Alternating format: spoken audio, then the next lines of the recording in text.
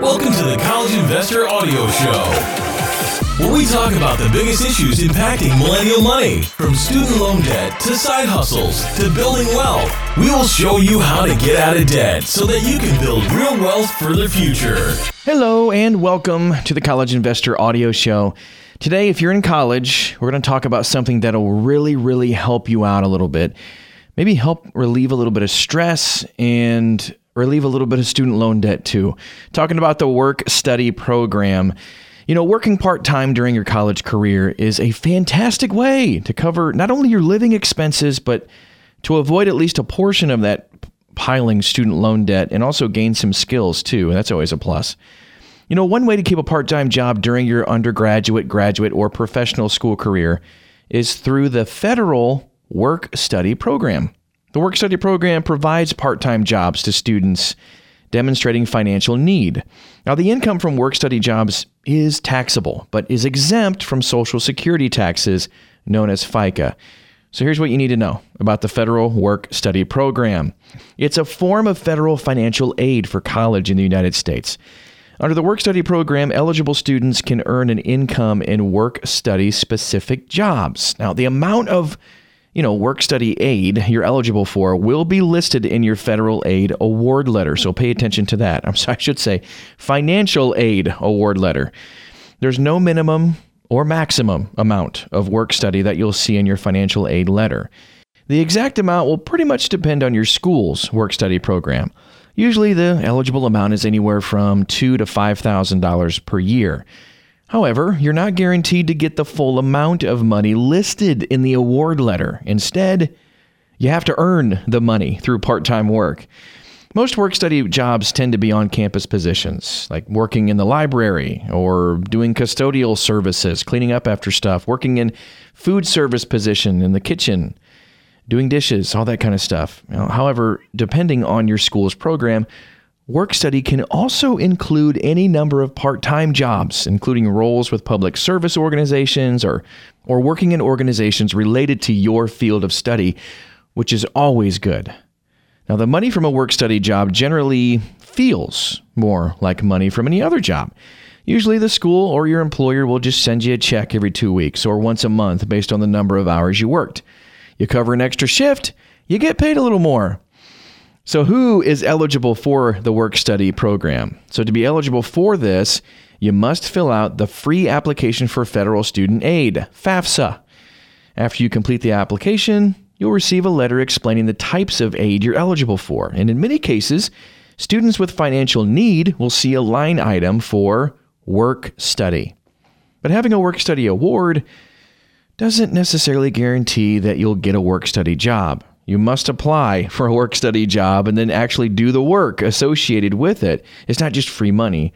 There are always a handful of highly coveted work-study positions where you're basically essentially paid to do your schoolwork or even surf the internet.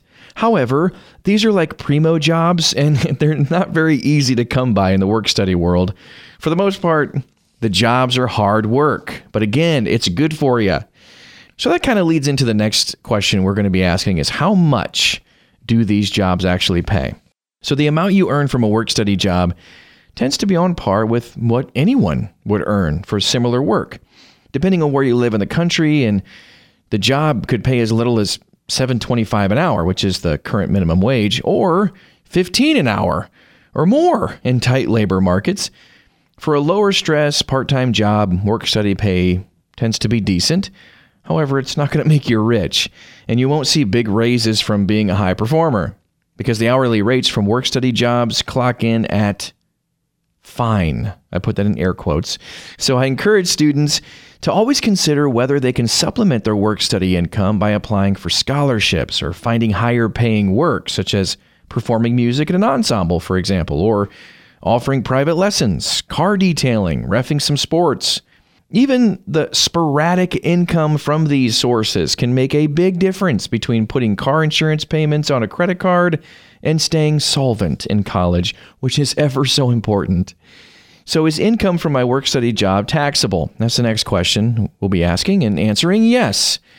It is. However, you will avoid the 7.3% FICA taxes, which normally removed for Social Security and Medicare coverage. If you're a relatively low earner, you should expect to see most of your income in your work-study paycheck. Good. Enjoy that full paycheck now because, in a few years, you'll hopefully be paying lots of taxes thanks to your high earnings rate. So the next question we'll be asking is, should I take a work-study job or maybe try a different part-time job? Totally up to you. If you're eligible for work-study, I would encourage you to find the best work-study job that you can. Do some research. And use the word best to mean whatever you want it to mean. In college, I took a lower-paying job that allowed me to complete homework during my office hours. It was awesome. This meant I had plenty of time for cross-country and track and even an occasional side hustle or two. I had a friend who worked at a local Boys and Girls Club, which led directly to an internship and a continued career in the nonprofit sector. Most of the time, income from work-study jobs is fairly steady. You can expect to work about the same number of hours week in and week out. In general, most college students should easily handle their studies and a work-study job. The downside of work-study jobs is the cap on earnings, of course. So if you're motivated to earn a lot of money, you are likely to find better opportunities outside of the work-study program.